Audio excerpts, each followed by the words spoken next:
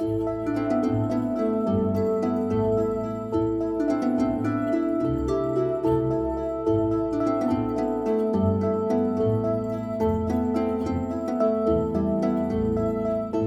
what's up?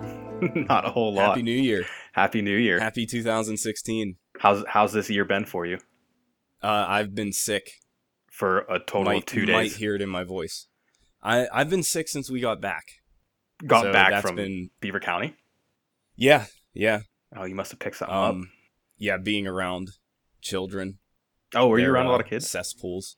Nieces and nephews, yeah. That's exciting. Yeah. I thought you meant like Dustin and Larry and friends, calling them children.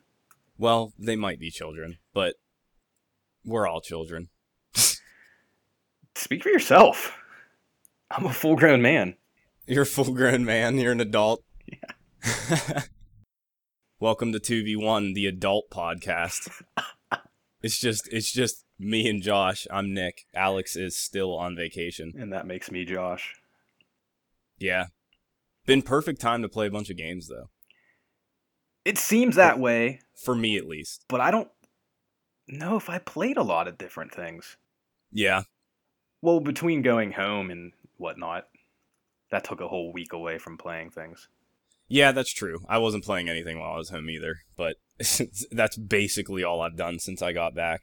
Well, what games are those? I'll jump right into the Talos Principle since I just beat that. Talos Principle is a first-person puzzler that is similar to Portal, I would probably say. Not really in mechanics or like story or anything, but like you're just working your way through rooms and solving, various puzzles. So it's like any other puzzle game in first person. But how many first person ones have you played? Yeah, in first person. That's what I mean. Okay. I guess. And it also has like a story that's being told to you not totally outright, kind of like Portal. Like Portal, you kind of have to put things together up until like a certain point. But anyway, Talos Principle is you are a robot and you're running around set rooms using various objects to open up gateways and collect Tetris pieces. Wait, really? Like, yes. They don't call them Tetris pieces, though, right? Well, there actually is a term for those. I think they're tetrominoes or something. So it is a subtle reference. Well, it is and it isn't, and I thought that same thing too, and I didn't get to do enough research yet, but I don't think that's a wholly Tetris specific thing. I think Tetris grabbed those like shapes from mathematics. I could be wrong. Yeah, but that's new to me if that's a thing. Yeah, well, yeah, because they briefly like talk about it. Like in this game, a lot of the story is told through like journal entries, I guess. So so many games do that. Like you'll pick up pieces of paper and read something and it'll give you a glimmer of story. That's basically this whole game's story in a way, which is actually done really well. But I found one that talked about the Tetris stuff, and it said it was based on some like mathematician of however long ago. I don't know. So it's probably a head nod because you do solve puzzles with those pieces, but at the same time it has like other meaning in this game, I guess. Because the most interesting thing for me was that it's all about like philosophy and the impact of artificial intelligence and like how it could impact our future lives, how it's going to change humanity in a way, similar to Soma, kind of, which we talked about in another episode. I just watched a very quick trailer while you were talking about it because I have zero reference as to what this game is, but it does look familiar. I remember seeing things about it. And your character looks like a robot from iRobot. Yeah, they do look very similar to the iRobot robots, like even the face and everything. It's a super, super interesting game if you're into like anything science fiction or just, pondering the questions of like what is the meaning of life and blah, blah, blah, that stuff. it was fascinating. And that was why I enjoyed it so much, was because even though you're only getting all that from like the journal entry stuff, it's really well written and interesting to read. So is there any And speech in it at all? there is. Okay. Yeah, there's plenty. There's plenty actually, because you're kind of like figuring out exactly what your place in this world is as you play. So like it seems like it's a simulation, or it might be real life, or whatever, and you pick up like audio recordings of a person who's working on this project that you are wrapped up in. And also you get spoken to by God. So there's also like this religious overtone to it that's pretty cool, because like you start the game and it's like God speaks to you and he calls himself Elohim, which is like a name for God in some maybe Hebrew, but that's probably a name people have heard of in reference to God. He's like, I am God, you will do what I tell you, and you will like live in this world and learn these things, and I have given you life and stuff. And like he's talking to you this as you work your way through the game, and it's just like a whole other layer of it. So, like I said, you're worrying about, or you're learning about like philosophical questions like, at what point are you considered a person? What is a conscious person? That stuff.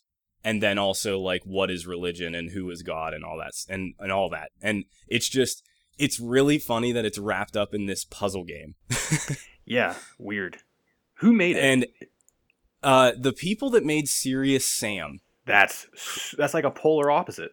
Isn't it? And that's what's really cool, because Serious Sam is like a super fun, silly first-person shooter series that's been around for a long time. And then all of a sudden they release like this really like deep thinking, difficult puzzle game. Because it definitely was difficult. But it was also something that I really, really did not look anything up for other than like the secret stuff, which literally I think would be impossible to figure out on your own. And I loved it. I loved the whole thing. I blew through it in a couple days because I was just crazy about it. It was all I wanted to play, all I was thinking about. Solving puzzles was really rewarding, because like there were so many aha moments, like, wow, I can't believe this is the solution. It was just really well done all around, and I immediately there's DLC for it. I immediately bought that. I don't know when I'm gonna play it because I think I need to take a break. Did you get it in like in the Steam sale, or just on a I whim? did. I actually bought it a while ago, because it's weirdly kind of an expensive game. It's not like a small game. I think it's $40. Well, I mean, it sounds like you got your money's worth. Oh, I definitely got my money's worth. Like, this is one of those situations where I almost feel bad I didn't spend that much money on it, because it was like, I think I got it for 10. I probably spent 10 on it, which that's what it's on sale for right now on Steam. It's also on PlayStation 4. And interesting enough, it's on Android. Which I don't know what that means, because I don't know how you would play this on a tablet. Like, it's not like a graphics hog by any means, but it's also pretty like expansive. Like the 3D environments are pretty big, and there's textures on everything. So that's kind of crazy. Yeah. I don't know what that version looks like. But yeah, I loved it. Totally recommend it for anyone that even had a shred of interest in Portal. Like, Portal was fun and had a great story, but it also had challenging puzzles. Talos Principle has that and like more. Like some of the puzzles just blew my mind, and like some of the secret stuff, like how the world is laid out. There's like these 3 temple buildings that you walk into, and then once you go into that building, it's then broken out into like 6 or 7 areas, and in those areas there's like 5 or 6 individual puzzles. So there's a lot of puzzles in this game. So I'm on the wiki now, just browsing through it, and there's 2 things I want to ask about. Yeah. One, it says there are over 120 puzzles, which seems like a lot. It's okay, so it's probably counting the stuff that you do with the Tetris pieces, because once you collect all of those, in order to progress through like the story-ish part of the game and like open up secret areas, you have to solve puzzles with those Tetris pieces.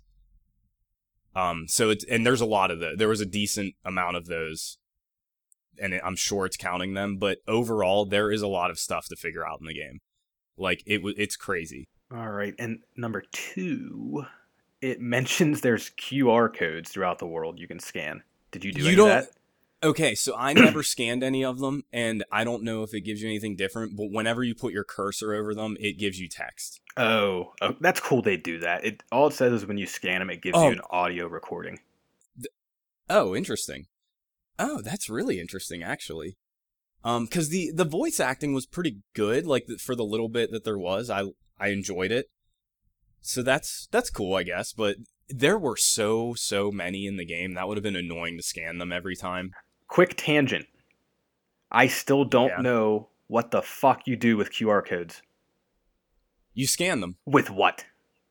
A QR scanner on your phone. Okay, so like literally you just have to download any QR scanner app.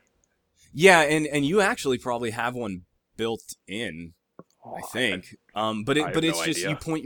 you point your camera at it and it'll scan it. Yeah, I can't believe you've never done that. no, I know that far, but the whole what you use to scan it, I don't know anything about. Yeah, your phone, your cell phone. Well, I don't know. I mean, I'm being I'm too sure there's broad. other devices, but I'm being too broad. I know you scan it with your phone, but like, do you have to download specific apps? Is it already on your phone? Like, what's it oh take you to? Are they all the same? so I have an app and it just scans the QR code and then like whatever that QR code is holding, like text or whatever, it just brings it up in that app. So it doesn't matter what app you use essentially for a QR code. No, because it's all the same. Like those dot, like the square arrangements of the squares in that square are just a set of information. Then why wouldn't like phones already come with that installed, like an Apple That's what I'm QR saying. code or an Android That's what I'm QR saying. code? I feel like that might already exist. I just know I couldn't. If it did, I couldn't find it in my phone, and I had to download an app. I don't know. Yeah, sorry. I continue with your Talos. Last thing I wanted to say was just what I was leading up to, how the world is laid out with multiple puzzles in a, let's call it a room. You're in a room that is technically outside. It goes through like Greek architecture, Egyptian architecture, and medieval architecture are the three like main areas of the game. So say you're outside in like an Egypt area, there's pyramids everywhere and like ruined temples. In all of the individual puzzle places where you go through a door that you can't take items out of, you solve the puzzle, get the Tetris piece and leave, you would have to do puzzles relating all of those areas together to get like the secret stuff, which were stars. And you had to get, this is another thing. I thought the stars were optional. I thought I was going to just get the gist of this game and do enough puzzles to get through it because I heard so many good things, but I didn't want to devote too much time to it, etc. I ended up doing everything because I just loved it all and wanted to know everything about it. So I followed a guide for the stars because they are crazy. They are crazy. Like it. I hope you play this someday, just so you can see how they not only designed all these really crazy puzzles that are difficult and challenging, they also made puzzles within puzzles that relate them all together. Like, the only example I could think of, and this may be really specific and hard to remember, in the first Portal, I'm already going to tell you I won't remember because you won't remember. Never Well, finished do you remember, not a specific puzzle, I guess, but do you remember the moment in Portal when you realize you step outside of the testing chambers? Like, you go through a wall. Yeah. And you're vaguely. in the behind the scenes stuff? Yes. You remember that? Yes, I do. Think of it that way. Like, just that you think you're in this boundary of a puzzle room, but in reality, you can get out of it. You can jump on the edge of the walls. You can throw stuff outside of the walls. There might be like secret doors that let you take stuff outside of the puzzle so you can use it in the outer area. Like it just blew my mind the whole time I was doing it. Every time I was doing one, it was just like, wow. Fascinating. So, now the answers you had to look up, would you have the stars? Would you have ever figured those out? I think there were 30 stars in the game. I think I got 5 on my own. Now, after you looked up the solution, never would have figured it out. Oh, that's where I was getting at. No way. Nope. There was one, and I texted you when I was like really blown away by one of them, but there was one where you would, there's like no indication that you could do something with it. So like there's in the Egyptian area, one of the pyramids of Giza is in the background all the time. It's the one that still has some marble at the top, which I'm sure people are familiar with. That one, that the very top of the pyramid is a part of getting one of the stars, and it's so far away, and like it's kind of just a background set piece that like you would never guess that you use it for something. So then that's only one aspect of the puzzle. You have to point this connector thing to the very top of that pyramid, and then you have to highlight something that's hidden in a wall with virtually no indication that it's there, and that's where you get a star. Like there's no way somebody was just like, oh yeah, this is probably here, you know. It was just some random spot in the world. One of my least favorite things that a variety of puzzlers do, and it's just a personal thing, is forcing you to write things down and like step out of the game to solve things. Was there any of that? Well, so I think this is probably where this would probably lose a lot of people. Like if you're not totally into the game and wanting to see all of the secret stuff and like learn as much as you can about the story, this would be really annoying, getting all of these stars, because like it both didn't take me very long, but I also had to follow video guides. Mm-hmm. So I'm playing on my computer. That's not a problem because on my other screen, I just have the video going. But, you know, sitting on your PlayStation 4 and sitting on your couch and whatever, you might not have something nearby that makes that easy to look things up. And yes, it introduces an outside step that you need to do. But I don't want that to be a like turning away point, because seriously, I don't know. I think it was worth doing. It radically there's 2 different endings to the game. So like the ending that I got for doing everything was fascinating. And then if you just don't do any of that, the regular ending is also really interesting, but it's very much a letdown, I guess. So you saw both of them? Yeah, I went back. I reloaded to go back because the ending that you don't do all the secret stuff for, you unlock like pretty easily. It's just for solving all the standard puzzles in the game, which I didn't expect to talk about this long. That's all right. Well, because I really love it. That's why I'm just super jazzed about it. Solving those base puzzles, the ones that don't really require you to look things up, was so satisfying. Like we've kind of talked about that before. Like Alex said he played through Braid without looking it up, and like he really enjoyed that and it was really rewarding. That's how I treated this game. I didn't look up any regular puzzle solution. I figured them all out on my own. And there were times where I had to like walk away from a decent amount of them because I was just so caught in a way of thinking that I couldn't progress. Mm-hmm. Like I kept seeing a wall and I was like, there's no way this is doable, and I got pissed and I would leave. But then I came back to them and solved them really fast.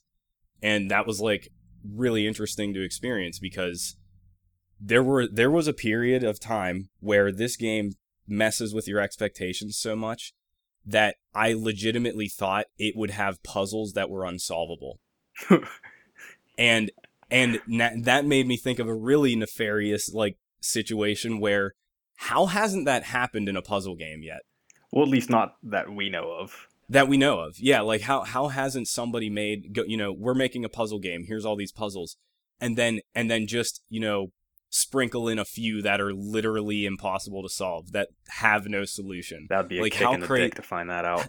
How crazy would that drive people? Like, can you, like, for me, it was so hard to stop and like walk away and be like, I'll come back to this. Like, my completionist nature just wanted to not continue before finishing it. So just that would just screw people over like that, in a sort of, like, that would be funny to me, while insanely frustrating to those people. Yeah, I would be a little upset about that. Well, some of these puzzles in this game, it absolutely tries to confuse you. Like, you might be given too many objects in an area, and you won't use hardly any of them, or you might see a spot in the puzzle where, like, you need to unlock this gate and get into the gate, but in reality, you don't. Like, it's just there to confuse you. And there was a lot of that misdirection that, I don't know, I never experienced. I mean, I like that. I like the whole misdirection thing. Yeah, well, that's what I mean. Only, like, the ultimate misdirection is this puzzle has no solution. Yeah. But yeah, no, I know. I don't think it's a great idea either. It just is a funny thing to think about. Wonder how, what the hell's his name? Jonathan Blow. Wonder what his Jonathan Blow, the Witness. Yeah. Yeah, now that I played Talos Principle, super, super excited to play the Witness. I was, like, real hesitant to get into a game like this again, because really the only one I played was Portal and Portal 2. Like, any other puzzle game I've played has been, like, 2D, and you can see the whole room, and, like, it's not the same. Like, first-person stuff is kind of hard to do because you can't see everything at once. Like, you have to run back and forth a lot and, like, stop and think and try and get a good perspective on the area. Yeah, I haven't played a puzzle game in a while. I don't think. That's what I mean. I was hesitant to get into this game because I was like, I don't know if I'm ready for this. I don't know if I can dedicate myself to this. But I heard enough good things that I just finally, like, this was the time I needed to play it. I wouldn't consider Peggle a puzzle game. I play Peggle a lot still. I know there's, like, skill in Peggle, but there's also a lot of luck. Oh, absolutely. Yeah, so no, I wouldn't really consider that too much of a puzzle game. Like, it probably is in the, like, generic broad sense, but I'm looking through my games played to see if I have anything. That I know that's, like, I can't think of anything other than, like, Portal 2, and that was a while ago. Valiant Hearts wasn't really a puzzle game. Nah, it's an adventure game. Yeah, nothing. Interesting. Yeah, so check this out. Super Time Force. Nah. Yeah, I guess that's kind of a puzzle game. Yeah. Oh my god. Okay. More Talos Principle. One of the mechanics in this game for, like, solving puzzles was making a recording of yourself, sort of like Super Time Force.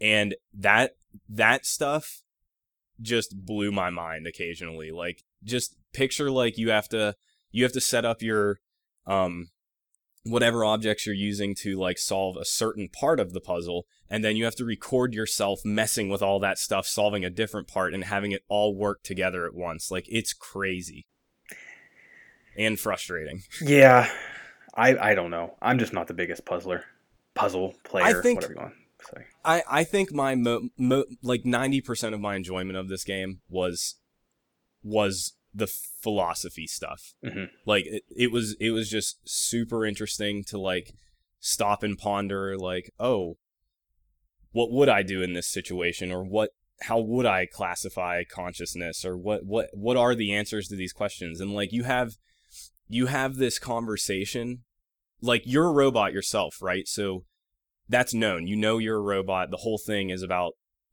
robots. There are no humans in this game other than voices. And so you're a robot, you have some sort of artificial intelligence, and you walk around get these journals from like computer terminals, and you have a conversation with another AI that is living within the terminals. And like it was really interesting to just have a conversation with a like robot to robot trying to determine the meaning of humanity. Like there's just something really hilarious about that So to me. where would this have ended up on your year-end list? If I'd played it this year, I don't know if it would have kicked out anything in my current top 10. Maybe. But I do regret and feel bad at the timing of this game's release. It came out last December Yeah, I saw in that. 2014 when like no major media outlet would have played it and had it even on their radar. So it kind of like it definitely has a following and it probably sold all right. I don't know. But it's just like they really missed reaching a lot of people, and that's really unfortunate. Because if I had played it back then, I mean, I don't know. I think very highly of it. Obviously, I was able to talk about it for half an hour. Yeah, you got caught up in it. Yeah, it was really good, and like I said, they had DLC for it that I heard is also very good. So I'm gonna play that. I think it kind of works out to being a full price game with both of those. Did you end up getting anything else through the Steam sale? Like what Yeah, are I you bought going a bunch to next? of things. I'm gonna play XCOM next. Since XCOM 2 comes out in a couple weeks. That's the wrong answer. What's the right answer? Game of Thrones. Oh, yeah, I'm not ready for it. I'm not ready for Telltale. I played Walking Dead and Borderlands too close to each other. You know, that's okay because you did at least take the first step and you own it. So Yeah, no, I bought it for sure. I knew I was gonna get it on this winter sale because it was $6 for the whole season. yeah, it's a steal. Totally Yeah. worth it. Yeah. I pretty much everything I bought was just dirt cheap. I don't think I bought anything expensive at all, really. Yeah, Xbox had their big sale too, and I got Alien for $10 and Nice. Life is Strange, which I think I'm gonna start today. I'm really excited for that. Yeah, I'm curious because it's like modeled after a Telltale game, only it's not made by them. Mm-hmm. So that'll be I'm excited to hear what you think about it. I've heard good things, but I've heard bad things too. I haven't heard So much negativity surrounding it. I've just heard that like the characters and the story kind of aren't that great, but you know, it's all subjective. Who knows?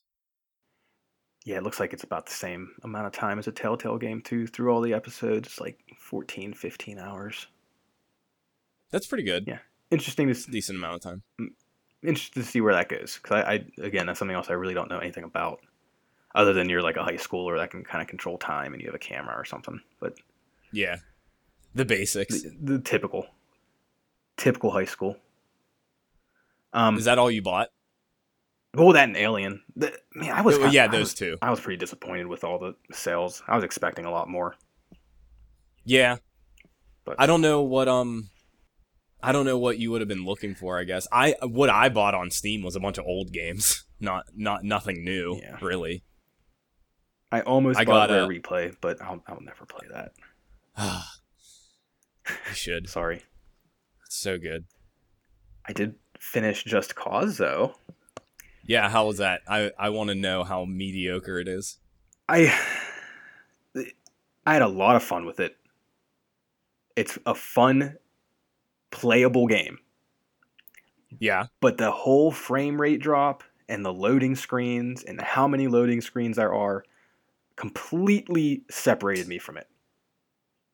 To the point I just wanted to get through it, be done with it, and that's it.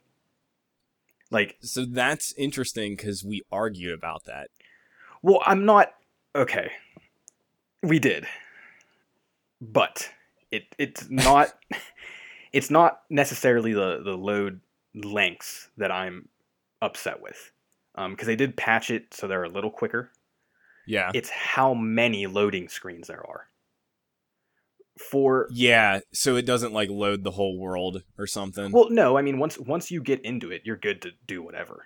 But Uh-huh.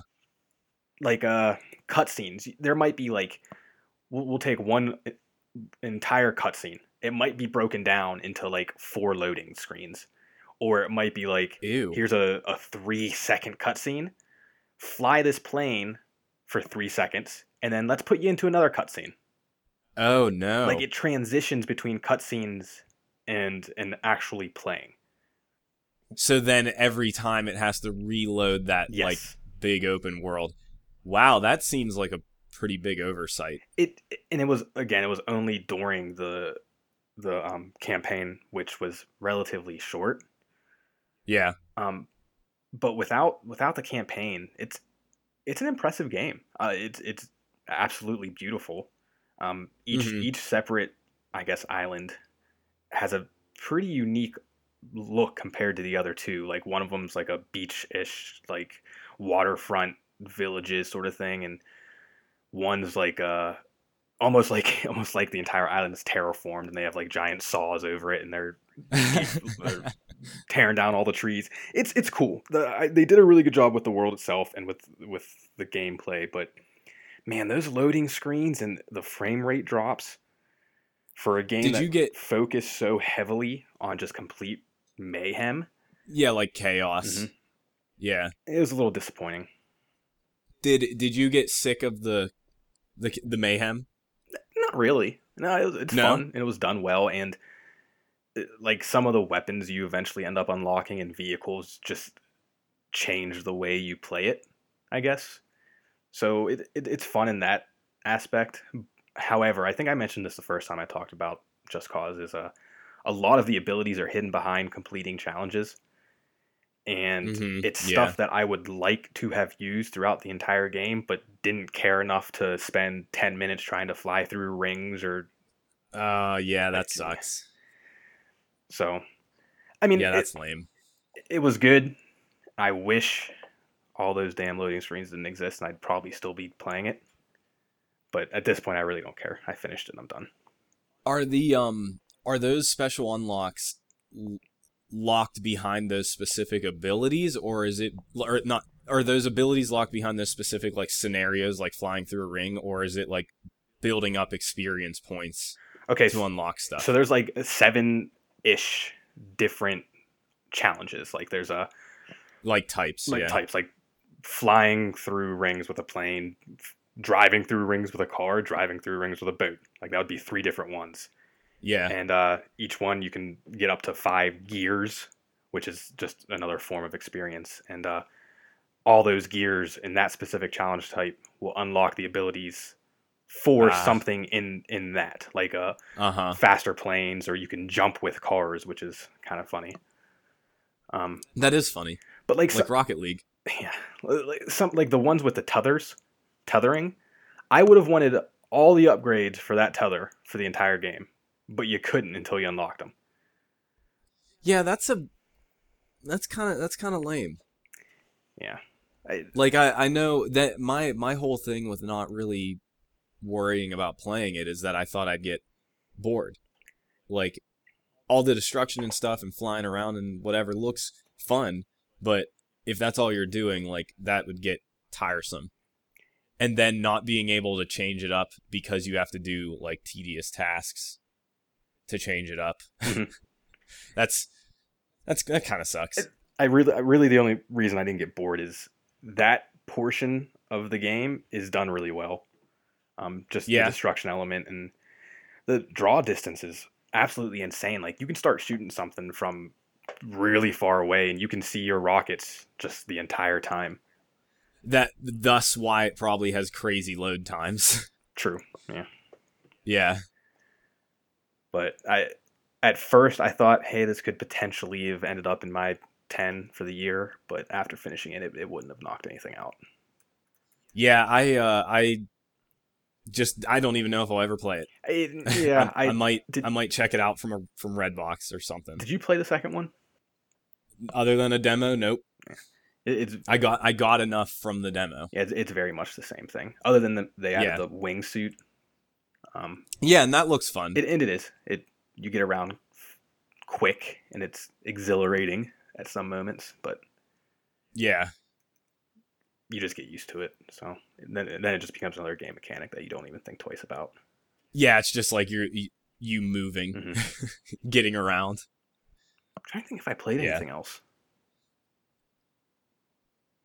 I'm not sure. I haven't heard you talk about anything else. Yeah, I really haven't. I don't know. I played more Ark. Oh yeah, how is that? It's right up my alley and hard to recommend to anybody, really. And I'm only playing by myself. And I think I mentioned how like there's a big focus on the multiplayer aspect of it. Which a friend at work bought it. I'm hoping he gets into it. Maybe we'll check that out. But it's a good podcast game. Like if I have things to listen to or music or just music. Oh, okay. I didn't know what you meant by that. It's a good game to like sort of zone out on things and just like craft stuff, gather resources and whatever. Like I said, I think I likened it to Minecraft, where when I first was playing Minecraft, I would kind of just run around the world to see what it generated, mm-hmm. because I thought that was really cool to look at, and like at the time, very impressive to see like, oh wow, it formed this huge canyon and there's lava running through it, and then there's like a waterfall pouring into that canyon. Like all of that stuff being procedurally generated was fascinating, and Ark has that in a better, higher fidelity. Everything is actually like rendered with textures and has like 3D models. It's not just blocks. That's really cool. And then also there's the whole like dinosaur stuff. Like I feel like I'm in danger literally every second I'm playing that game. That's fun. Which it's a survival game. Like you have to survive, and that feels pretty cool because the last like play period I spent a while just gathering stuff and bringing it back to my hut. I have a hut with a bed. You managed to get that far? Yeah, well, that actually is progress, because now that I have a bed established, I have a place I can respawn at consistently instead of respawning at random locations of the map and starting from scratch again. So I have a home base. And that was a big deal. I was really excited about that. And I'm like building that up, trying to get walls going so I can like sort of protect myself a little bit and not worry about things. And I get attacked by this giant fucking bird dinosaur that won't leave me alone and was destroying me. And I kept respawning at my bed, and it was waiting for me every time. So I had this legitimate like battle with one creature to win back my bed. How'd you kill it? I had to respawn a little bit away from my base. So okay, and so I actually had to like really, really think about this and plan it. I think I mentioned before that like the map that you have, when you start out, it doesn't show you where you are on the map. You have to get to a point where you can craft a compass so you know which way you're facing and where you're at, like latitude and longitude. So I don't have a compass yet. So my map is impossible to read. So you could probably get lost super easily. So you can get lost. You can get lost very easily, and that was always a problem in Minecraft. Like that was the earlier stages of Minecraft. You had to be very aware of which direction you were going, or you were leaving where you were establishing yourself. And it was easy to get lost because everything looked the same. In Ark, I was able to use, like every time you spawn, you can pick like north, south, east, west on the map. And then like 3 zones in each of those cardinal directions. So like you get a general area every time. So I was like, okay, I need to spawn at a different location so I can like get away from this bird and whatever. And there's like this big thing up in the sky that looks like it kind of looks like the Death Star. Like it doesn't look like the Death Star in terms of it has a circle in it that shoots a laser, but it's like a big piece of machinery in the sky that looks like a moon, but it isn't a moon. Because there is this weird technology stuff in Ark. And I was able to use the position of that in the sky to find my way back to my bed. Oh, look at you, little Boy Scout. And, right? I felt really, really good about it. And along the way, every time you die, you lose your resources. So along the way, I was gathering resources, getting myself, like, clothed again so I could take a little bit less damage, and getting weapons and meat so I could regain my health. And I made my way back to this bird, and I fucked it up. And it was real cool, like, doing that. It was, like, a really specific scenario, like, perfectly exemplifying how that game is a survival game. Like, it was pretty crazy. Interesting. That's Ark. That's that game. I don't know. That's all I'm doing is killing things and eating them and skinning them. So I have 2 bones to pick with you. It's fun. Uh-oh, why? All right. What? First, I'm very upset with you in telling me to watch Making a Murderer. Yes. I didn't know if you wanted to talk about this. Yes. Worth bringing up. I before you said anything about it, I saw it on Netflix and I kind of just browsed past it. Yeah. So I never would have watched it unless you told me to watch it. And I'm pissed I watched that thing. I'm genuinely upset. You're upset about, like, the information about it, or you feel like you wasted your time? The information. Okay, good. Important distinction. Yes, yeah. Very important. Because I was worried about you saying, like, oh, I want 10 hours of my life back. No. I don't even know what I want to say about it. It's hard to talk about it without spoiling anything. But I mean, if anybody even looked it up online, you could find out what is going on anyway. But yeah, can you spoil something that happened 10 years ago? Well, so that was a conversation I had with my mom, because I watched this. We're talking about a documentary on Netflix, Making a Murderer, about a dude and his trial for a murder he was charged with. For anybody not following, I watched it when I was home over holidays, and my mom watched it with me for a little bit. Like, she was just popping in and bullshitting with me while I was watching it, because that was where I like marathoned the show. And she was like, well, don't you already know it happens? And I was like, actually, no, because I've never heard about this. I don't know who this guy is. I've never heard of this case. Apparently, it was national news, but we would have been teenagers. Mm-hmm. So, like, I wouldn't have been paying attention to the news. I still and this is like 10 years later, I guess. But my enjoyment of that was everything leading up to what the verdict was. Mm-hmm.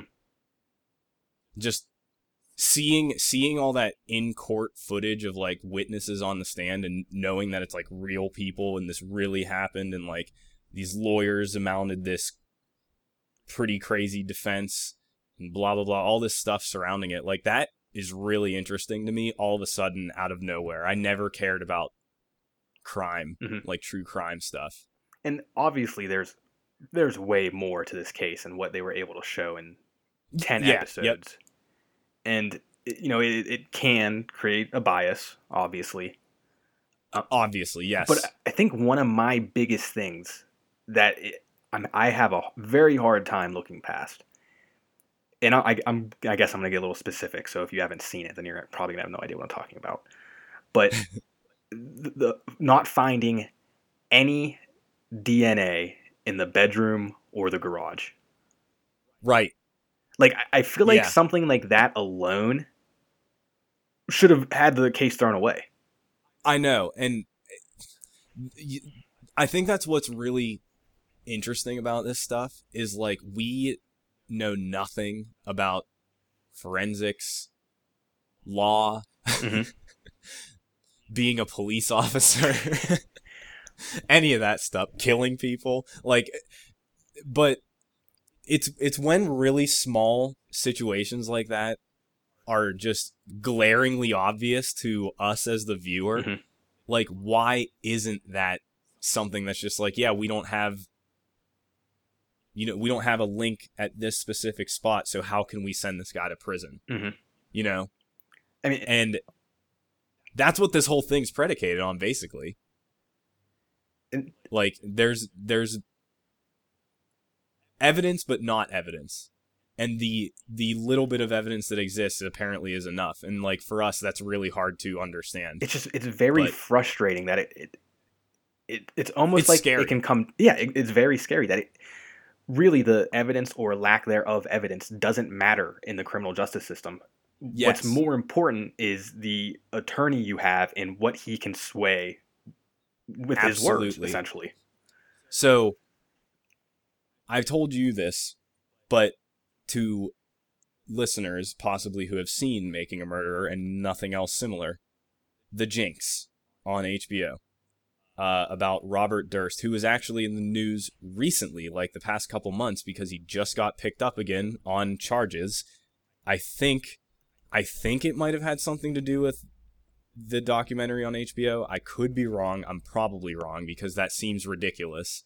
But it's still relating back to what that documentary is about. This guy murdered somebody and admitted to it and then tried to dispose of the body and still got released because his lawyers were amazing. And that's what's really crazy to watch.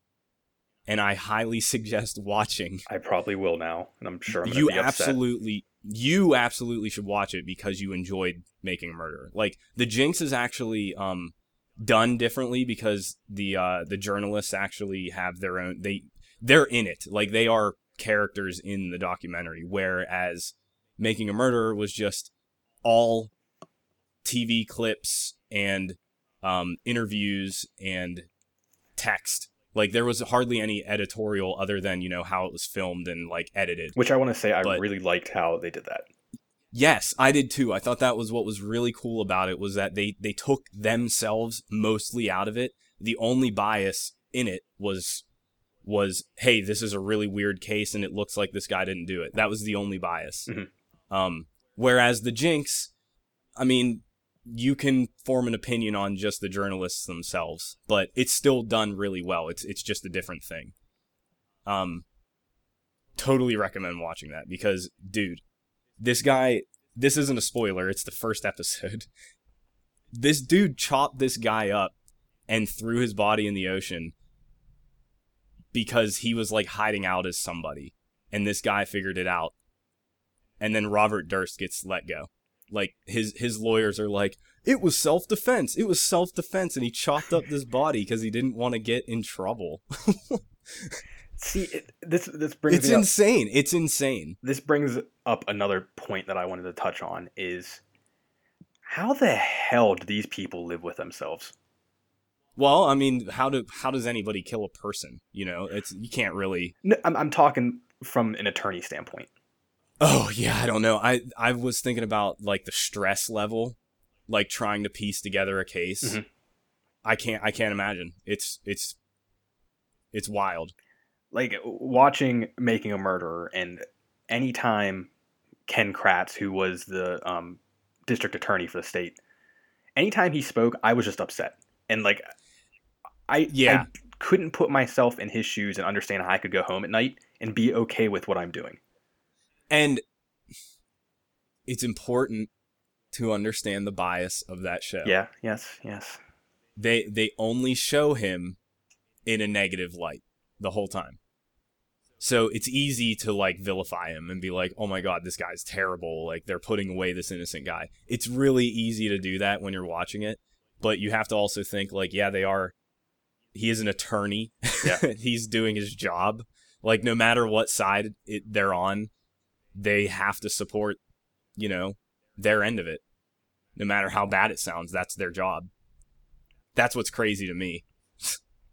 And with how things came to a close in that last episode, with what we ended up finding out about Ken, yeah, I was surprised, but very pleased. Yeah, that might be a terrible thing to say, but I don't care. I was pretty upset, like, watching the whole thing. Like, I was getting riled up, Mm-hmm. and my mom was sitting there with me, and we were talking about it, and she was like, "Oh, do you think this?" And I was like, "Yeah, I think this." But, you know, taking a step back after watching it all, like, you have to look at both sides. And that's what I think I like the most about this stuff, is that the reason it's so engaging, like, for an audience, is like, there is no definitive answer. Like, the mystery is what's crazy and interesting. In the build That up for me, to the trial, and the build up. the trial itself, and That's what I mean. Like, it's like all just adding to, like, the mystery mm-hmm. of you don't really know what's going on, and there might not really be a payoff. And even if there isn't, it's still something worth witnessing. Even if you have no interest, it's worth at least like, watching a couple episodes to see if you can get into it. Yeah, and it's also important to remember that it's like real things, and like real horrible things happen to people involved in this. Like the girl that got murdered, like, shit, you know, that's awful. Mm-hmm. And the way that they talk about how it apparently happened is just awful. But it's like I can't think of the word. Can't help you with this one. Yeah, I'm losing it. That's all right. Voyeuristic, I guess. But no matter what, it's interesting. And listen to the Serial podcast. Yeah, you know, it's funny because I've seen a couple other people, like friends, mention it. Yeah.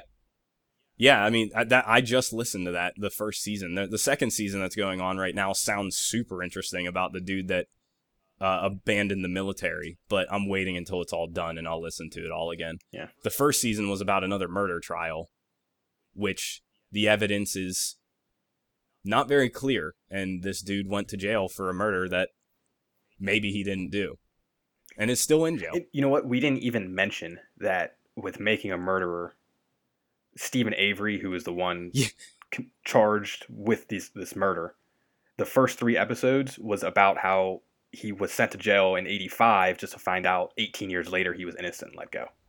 Yeah, that's the most interesting part of that story for sure. Hard to imagine. That's what makes it so scary. Like, somebody just points their finger at you. You did it. All right, you're going to jail.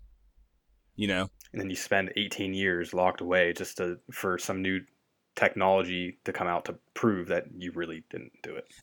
And you hear about that kind of often anymore. Like, it's happened to a bunch of cases, like, within the last couple years, where they're like, oh, new DNA evidence actually exonerates you. Sorry for being in jail for 20-some years. Which that in itself is good. That's a great thing that, you know. That's a great thing, yeah. But this all starts with the justice system. And Yeah.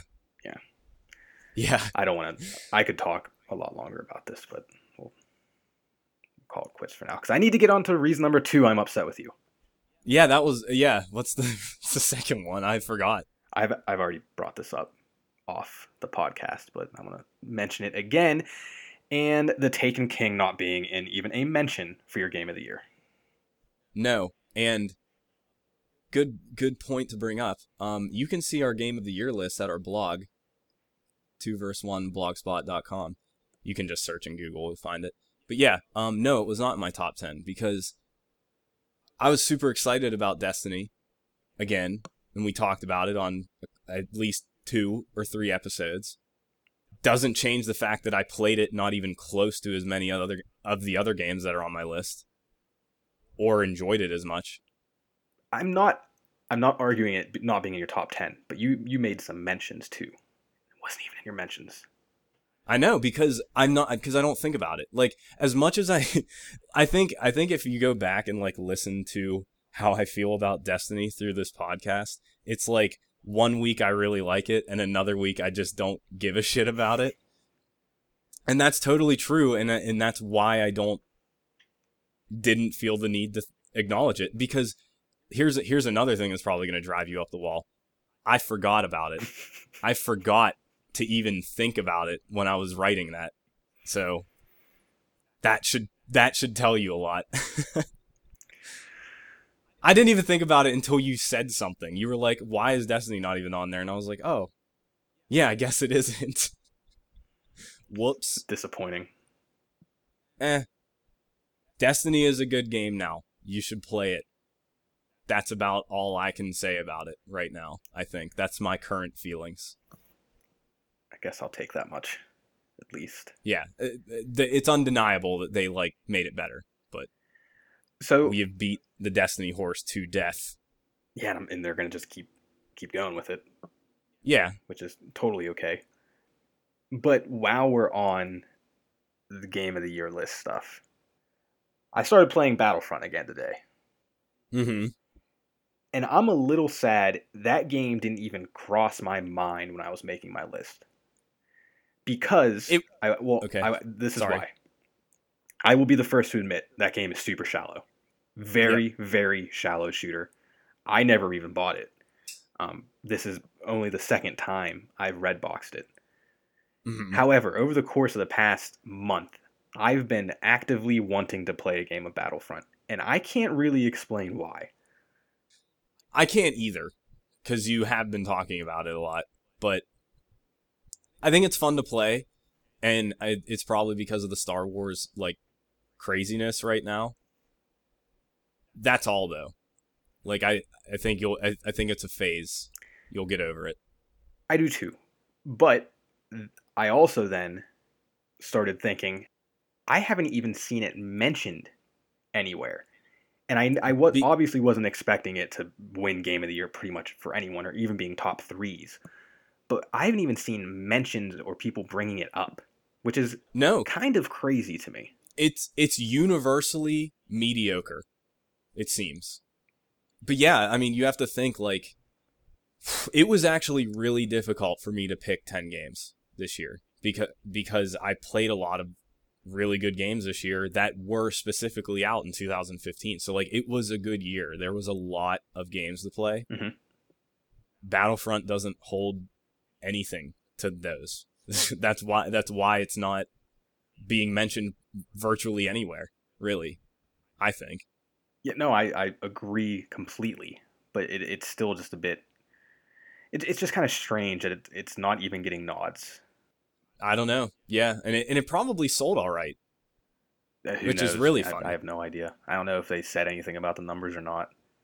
I would just assume, like we mentioned this before, just Star Wars. Don't underestimate Star Wars fanaticism. Like Mm-hmm. that alone probably sold 1 million copies at least. Just, hey, I like Star Wars. Hasn't been around in a long time. Might as well buy this game. Might as well buy a console to play this game. Yeah. Could totally see that happening. Buying a console for it. I told you, I have an example of that. That's insane to me. Yeah. Yeah. Yeah, I don't know. That is really crazy to me too, but it is fun to play. I mean, just because it's shallow, it still plays all right. And it like if you don't play many other shooters. The feeling of a Star Wars battle. At least I'd think so. I think it does too, because you know what I realized about crazy science fiction battles? They're terrifying. Yeah. They're utterly terrifying. Like after seeing Force Awakens, like right at the beginning of that movie, when they just it reminded me of D-Day in World War II, where I'm on this ship, I'm going to battle. As soon as the door opens, everybody's dead. Like everybody's dead. You have no chance of surviving that. Like you're just getting shot immediately. Like that's so it's even more scary when it's lasers. Yeah, and you can the sound. And, yeah. Yeah, it's wild. And like that's part of the aspect of the game that I like. That there's lasers everywhere and you actually do die pretty quick. Like you live and die quickly because all of those soldiers are just throwaways that you just throw them away. like in The Force Awakens where everybody just has letters and numbers. They don't have names. It's very grim. I just wanted to bring something up. Okay. Again, while we were on the Game of the Year stuff. You know what game came out this year? Evolve. Yes! How the fuck did you know I was going to say that? because I read a couple things about, hey, do you remember what games came out this year? And that I knew you were going to bring that one up. Yeah. Okay. Yeah, what a joke.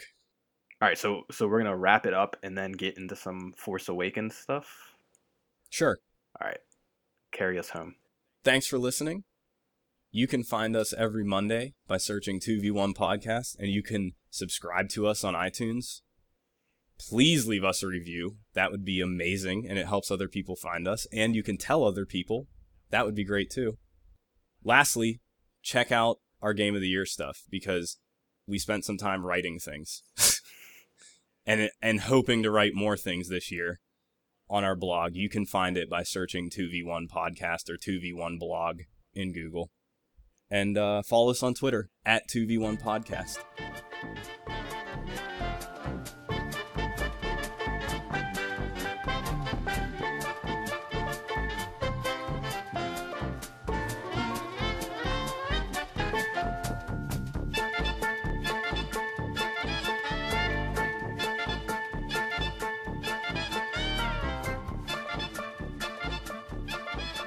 Thanks, Josh. Thank you. And now let's get to Force Awakens. Let's talk about Star Wars. Yeah. What did you think? Spoilers again. What'd you say? What did you think of it? I enjoyed it. I had fun.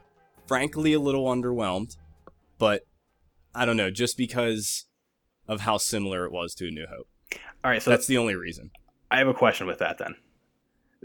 Yeah. This is kind of a universal thing at this point. How that's what I mean. Like, that's not surprising. How similar it is to A New Hope. However, while you were watching it, were you thinking that? Yes. Okay. I was. See, I wasn't. Yes, I was very cognizant of that. That didn't really even cross my mind until I saw other people saying it. Now, let me tell you why. You've only seen that movie a couple times. True, but I also watched all 3 of the original trilogy right before seeing Force Awakens, so it was fresh in my mind. I don't know. I don't know. I'm going to be an elitist for a second and say it's because you didn't grow up watching it. And yeah, like I get that. That could absolutely I immediately recognized all of the similarities, all of the story beats, all of the pacing, like characters, all of that stuff. As it was happening, I was like, wow, they're just doing this again. They're just doing this again. Wow, there's another Death Star. You know, and it just happens to have a weakness that everybody knows or easily found out, you know? Like it was pretty obvious. So then, that said, it didn't ruin it for me, really. I still thought it was really fun. I want to see it again too. Yeah, I intend to go again. Yeah. Do you want, let's since this is the spoiler cast, how did you feel about Ben and his little tantrum he threw with Mr. Han Solo? I knew it was coming. Again, very obvious scene, not necessarily from A New Hope, but Empire Strikes Back. Like, building that up, they're on that long walkway where, you know, Luke finds out Vader's his dad. They shot that scene very similarly. And then also you just had to know, like, Han's walking out on this, like, nothing open air bridge with his son who is evil. Han's dead. Like, you know he's dead. Mm-hmm. It was just like, oh, well, all right. I guess he's going to die. So it kind of took away the impact. Like, I wasn't really, like, I didn't gasp or anything. Well, see, I'm on the same boat with you, knowing pretty much that was going to happen. Like, the anticipation of it. Yeah. From the beginning of him going to that bridge, and pretty much from him even going down to the planet. You kind of knew something was going to happen. I wasn't necessarily thinking that until the bridge thing. I didn't really consider them totally writing out the old people immediately. Like, I came to that realization after watching it, not while watching it. But yeah. And you mentioning that, you know, as soon as you kind of saw that happening, it kind of drew you away from it. I think, for me at least, that anticipation was worse than it actually happening. Like, just knowing that was going to happen, that entire scene on that bridge. I think I, I'll step all the way back to when this movie was announced. I wouldn't have been upset if none of them were in it. So I didn't expect much from their performance or inclusion or anything. Does that make sense? Mm-hmm.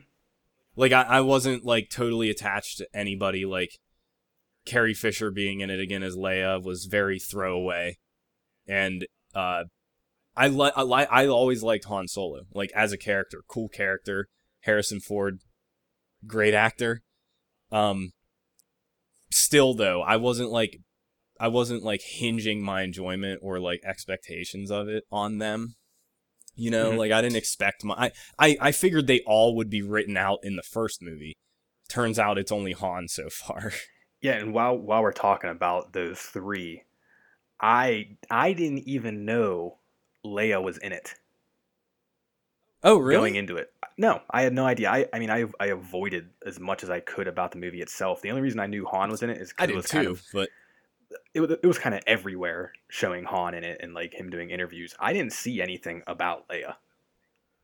yeah. I mean they announced that all three of them were returning in some form Hmm. like forever ago. Yeah, I So don't even remember that that. was yeah, I knew that from the beginning of the hype, I guess. Like that was really big news. I'm kind of surprised you didn't know that. I don't know if I just completely missed it or was blind to it, but Maybe you were blind to it. that in the same regard, I had no idea until later on in the movie itself that Luke was going to show up in some form at some point. Yeah, I mean again because I knew they casted them. Hmm. I knew he would be, but I kept thinking it was going to be some sort of like flashback, but I kind of like. See, now this is where the similarities I'm okay with. Like I was okay with them overall anyway, I guess, but like I really like Luke becoming Obi-Wan basically. Like that seems like a natural progression. Like he is the only Jedi left.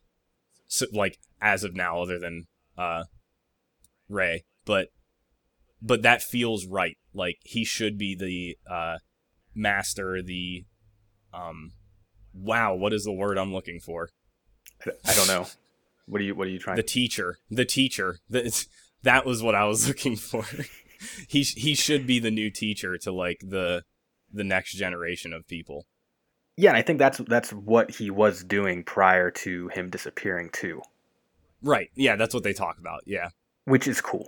I like pretty much during my actual viewing, I didn't really have any major complaints. It wasn't until seeing everyone nitpick about it and seeing like the hardcore fanatics, which I'm not a hardcore fanatic, but I just don't know how I feel about the nitpickiness. Yeah. Everybody's going to be nitpicky about everything, Hmm. especially Star Wars, but at the same time like I agree with probably a lot of it like but then I can see both sides of the argument like Rey developed her powers way too fast. Like That was way too fast. Yeah, that was pretty much my Just big thing. it was super silly, felt really weird, didn't feel natural, actually kind of took me out of like the battles and stuff. I was just like, what? Like when they're sitting there staring at each other at the very end, her and Ren, and he's like waiting for her to realize that she can use the Force. Like that was pretty stupid. But at the same time, like they had a lot of ground to cover in a series that is like going to be nitpicked to hell that they needed to like brush off probably certain aspects and get it out of the way and be like, hey, this is just how it's going to be, Hmm. so we can make two really sweet movies after. That's fine. Like I'm overall I'm okay with it, but there was silly shit for sure. What did you think of Ren? I like him. Overall, I like him. I think he comes off like the Twitter account of emo Kylo Ren like is very appropriate because he does look like a petulant child, but and acts like one too. But I think that's what they were going for though, which I think they were they too. nailed it. Yeah, I think they were going for that too. That's what Hayden Christensen was supposed to be in the prequel trilogy, and like he did it very poorly because it was all in a green screen in front of a green screen. Hmm. But the guy that Adam Driver, I think is his name, the guy that played Kylo Ren, pulled it off because he feels and acts imposing, even though he like talked like a child sometimes and like was obviously emotionally whatever messed up. Like his mask, I love the new mask. I love the way he just appears. Like he's a cool villain that I'm like way on board with already. Yeah, and the battle at the end with him and Rey, when he just kept hitting himself, Yeah. I just thought that entire scene in that snowy woods was just shot fantastically, and he did a really good job with just, I don't know where I'm I trying to go mean, with that, but well also, I mean, I thought that fight was a little silly too, why? but I kind of forgot. Well, no, I said that earlier, like the whole force thing with Rey and like Finn's useless and everything. But the one thing to remember is that he was injured. Mhm. Like severely injured actually, not just not just a little flesh wound, like got shot in the stomach by a laser. Well, yeah, and I did, after seeing it, I did admittedly do a lot of reading about it, and a lot of people were calling that specific thing out, like Like why didn't he die? why didn't he die, and Yeah. he kept hitting himself, like whatever. And it's not really something I would have never thought of this, but it was explained pretty well. Is first off, we have to look at what he got shot by, which was Chewie's bow. Yeah. And throughout the movie, they made a point of showing that, hey, that bow blows troopers away. People away. Yeah. He gets shot in the stomach with that. And doesn't really move.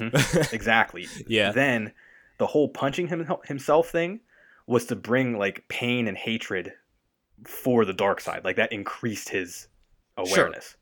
Sure. I was going to insert the qualifier of you could just say the force. Like you could just say, oh, he's using the force to dampen his pain, or now that you're saying it makes more sense, increase his power or whatever, Yeah, he was trying to cause himself more pain. Sure. Yeah. I get that. Yeah, I can see that. And now thinking about that, seeing and him doing that, I'm more impressed with it. And whether or not, I mean, I'm sure I at least hope that's where they were going with that. Or let's choose to think that. Yeah. But yeah, I don't know. I like him as a character. It'll be cool to see. I do too. Ultimately, really like him as a character and as the villain. I think he's sweet. Mm-hmm. Rey, I really like Rey too. Really, yeah, I really like her. I like all the new characters. I'm still a little torn on Finn. I don't know. I think he's the new comic relief, obviously, and that's fine.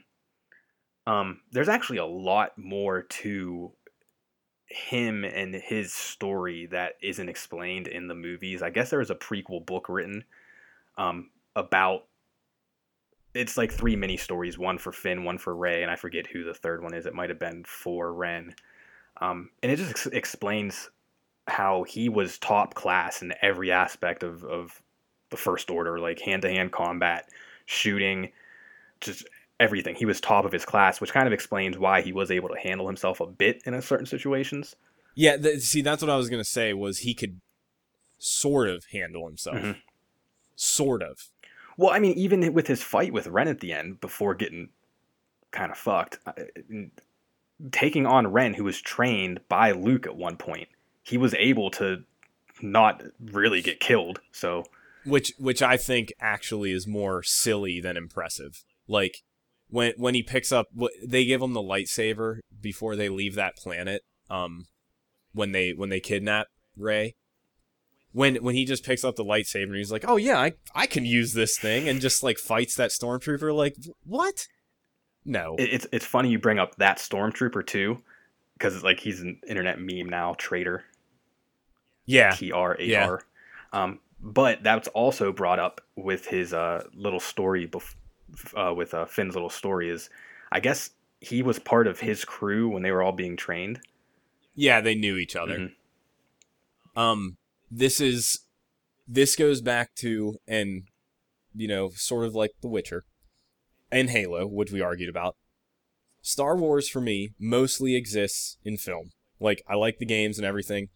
Probably never going to read the books.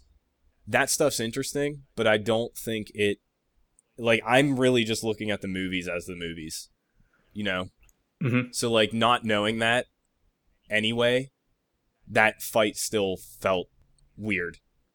He's using a lightsaber. He's never used a lightsaber. I don't care who he's fighting. you know? Yeah.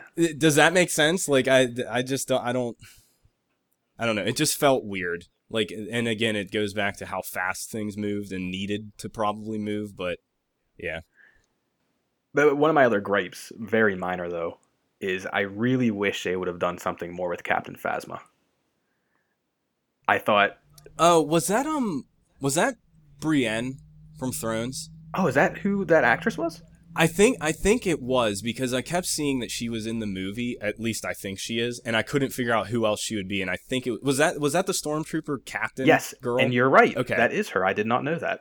Okay, I thought so. Yeah, they really made her seem like she was gonna be something, Mm-hmm. and then just kind of dismissed her. Yeah, even whenever Han and Chewie at the end kind of pretty much take her captive, I couldn't tell you where she is or how she was left off. You know what? I just assumed she was dead because they said they alluded back to A New Hope and the trash compactor, and Han asked if there was a trash compactor that they could throw her in. Mm-hmm. I remember so that. I'm thinking she's just dead, and that's what I mean. She's kind of just dismissed. And that's upsetting to me because I think she could have been such a cool character.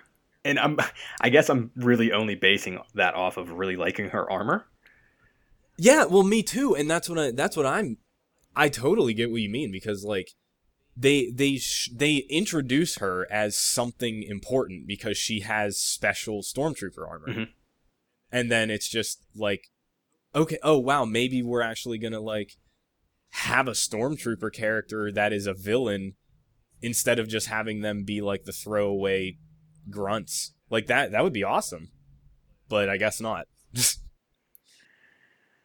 Yeah, I'm on Wikipedia now just to see if they say anything about her, and the last thing that they say under her story is a group dumped her down a chute into Starkiller's base sewer system. Man, what a waste then. Yeah, that seems like a waste. Yeah. And we were talking about this prior, and you brought up not liking Hux. Yeah, I didn't really like hardly anything about him. But I don't get that. I thought it was well acted and did what it needed to do in that position. I can't really eloquently explain why. Something about him felt, I actually thought his performance wasn't that great. Like and that was just my immediate reaction to it, was like, this doesn't seem like a voice he should be doing or something. I don't know. It just didn't feel right to me. But maybe that will change. Like I want to see it again. I want to like pick it apart again. Maybe his first impression was just bad on me. I don't know. Well, we know he's going to be showing up in the second one because I think it was just him and Ren who ended up getting off before the explosion. Yeah, now that I think about it, there's like hardly any villains. It feels like there's just Ren, and he's that, like, Hux probably isn't going to be ultra major character, like, because he's in the military part, but maybe I could be wrong. We'll see. Well, you could say that about A New Hope too, and Vader was really, well, yeah, I guess it was just Vader. There were a lot more like military advisors, I guess, but they were nothing too. Yeah, you're right. The only other thing I was going to potentially revoke that statement about is you could say Boba was a bit of a villain in Jabba the Hutt, but I don't know. No, not in A New Hope, really. And then there's Snoke. Very frustrated with that whole thing. I don't know. That felt like, and they probably needed some sort of mystery to carry on to the next one, but I think they did a pretty good job in this, redo doing of the trilogy of like not relying too much on CG. Hmm. And he didn't look like anything special that would need to be CG. Like, why wasn't it makeup? Like, I know it was just a projection. I'm really hoping he's not a CG character at all.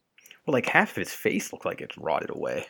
It just looked like he had a scar to me. Oh, I don't Like, it know. just looked like his face was a little disfigured. They could do that with makeup, though. They could do that with makeup, and it would go, for me, go a long way. You know who did? Because I Sorry, go ahead. what I really enjoyed that. Hardly I wasn't really paying attention to. Oh wow, that's digital. Where that's like the whole thing of the prequel trilogy. Like everything is digital, and it's very obvious. I wasn't feeling that watching this one, and I really appreciated it. And then they had that other character, that little woman at the bar scene, The who was all cantina CG, from A and it New looked, Hope, essentially. yeah, it was the cantina. Yeah, it was the cantina, and she looked weird. Like I thought she looked weird. She did, yeah. But at this point, I don't know how else they really could get away with doing any of that. They could totally get away with doing. They did all of the other aliens in that, not all of them, but a lot of them in that cantina scene weren't animated, Yeah, I guess so they could do you're right. that. By the way, did you know Snoke was Andy Serkis? No, Yeah, he was the one that did the acting for that, I guess. I also was like, why is this dude huge? That's the next thing I was going to bring up. Is I was super confused at first until they. But then when it was a projection, Mhm. I was like, okay, good. Yeah, I would have been a little upset if he was actually that size. Yeah, that would be just really strange. Um, and speaking of Snoke, that back to my reading about after seeing the movie, I never knew of this whole rule of two thing. I don't know if you're familiar with that. Yeah, I Never knew yeah, that. I just think that's kind of interesting how there's always the master and the apprentice, yep, and how supposedly Snoke is this Darth Plagueis figure from a Sith Lord prior to A New Hope, who was supposedly killed by his apprentice, which was Darth Sidious, Emperor Palpatine at the time. There's a lot of talk right now about whether or not that's actually who it is, but yeah. We'll see. I don't know. Like I've heard that name before, but I'm not like I've been a fan of Star Wars for a long time, but I am in no way deeply familiar with a lot of it. yeah, just out of nowhere, I'll be the first to admit, I just out of nowhere, I just started reading about a lot of just the backstory and the extended universe. Uh, I think I think that probably has a lot to do with me being into it as a kid when the internet wasn't what it is now, and I played a lot of the games that I really liked again back then. mhm. So I only had experience with the movies and the games. And then when it got to a point where like you could Wikipedia everything and like learn more about the books and everything, I hadn't been really thinking about Star Wars at all, I Yeah, guess. like when I first heard Darth Plagueis and I started reading about him, I the first thing I thought of was holy shit, this stuff is kind of more interesting than things that are happening in the movies themselves. Oh, definitely. Dude, the first Knights of the Old Republic game, like, way more interesting. Has a lot of that stuff because it's a BioWare game and it has a bunch of text that you can read about, like, the lore of Star Wars. Like, I don't remember any of it now because I played it so long ago, but at the time, that was really fascinating.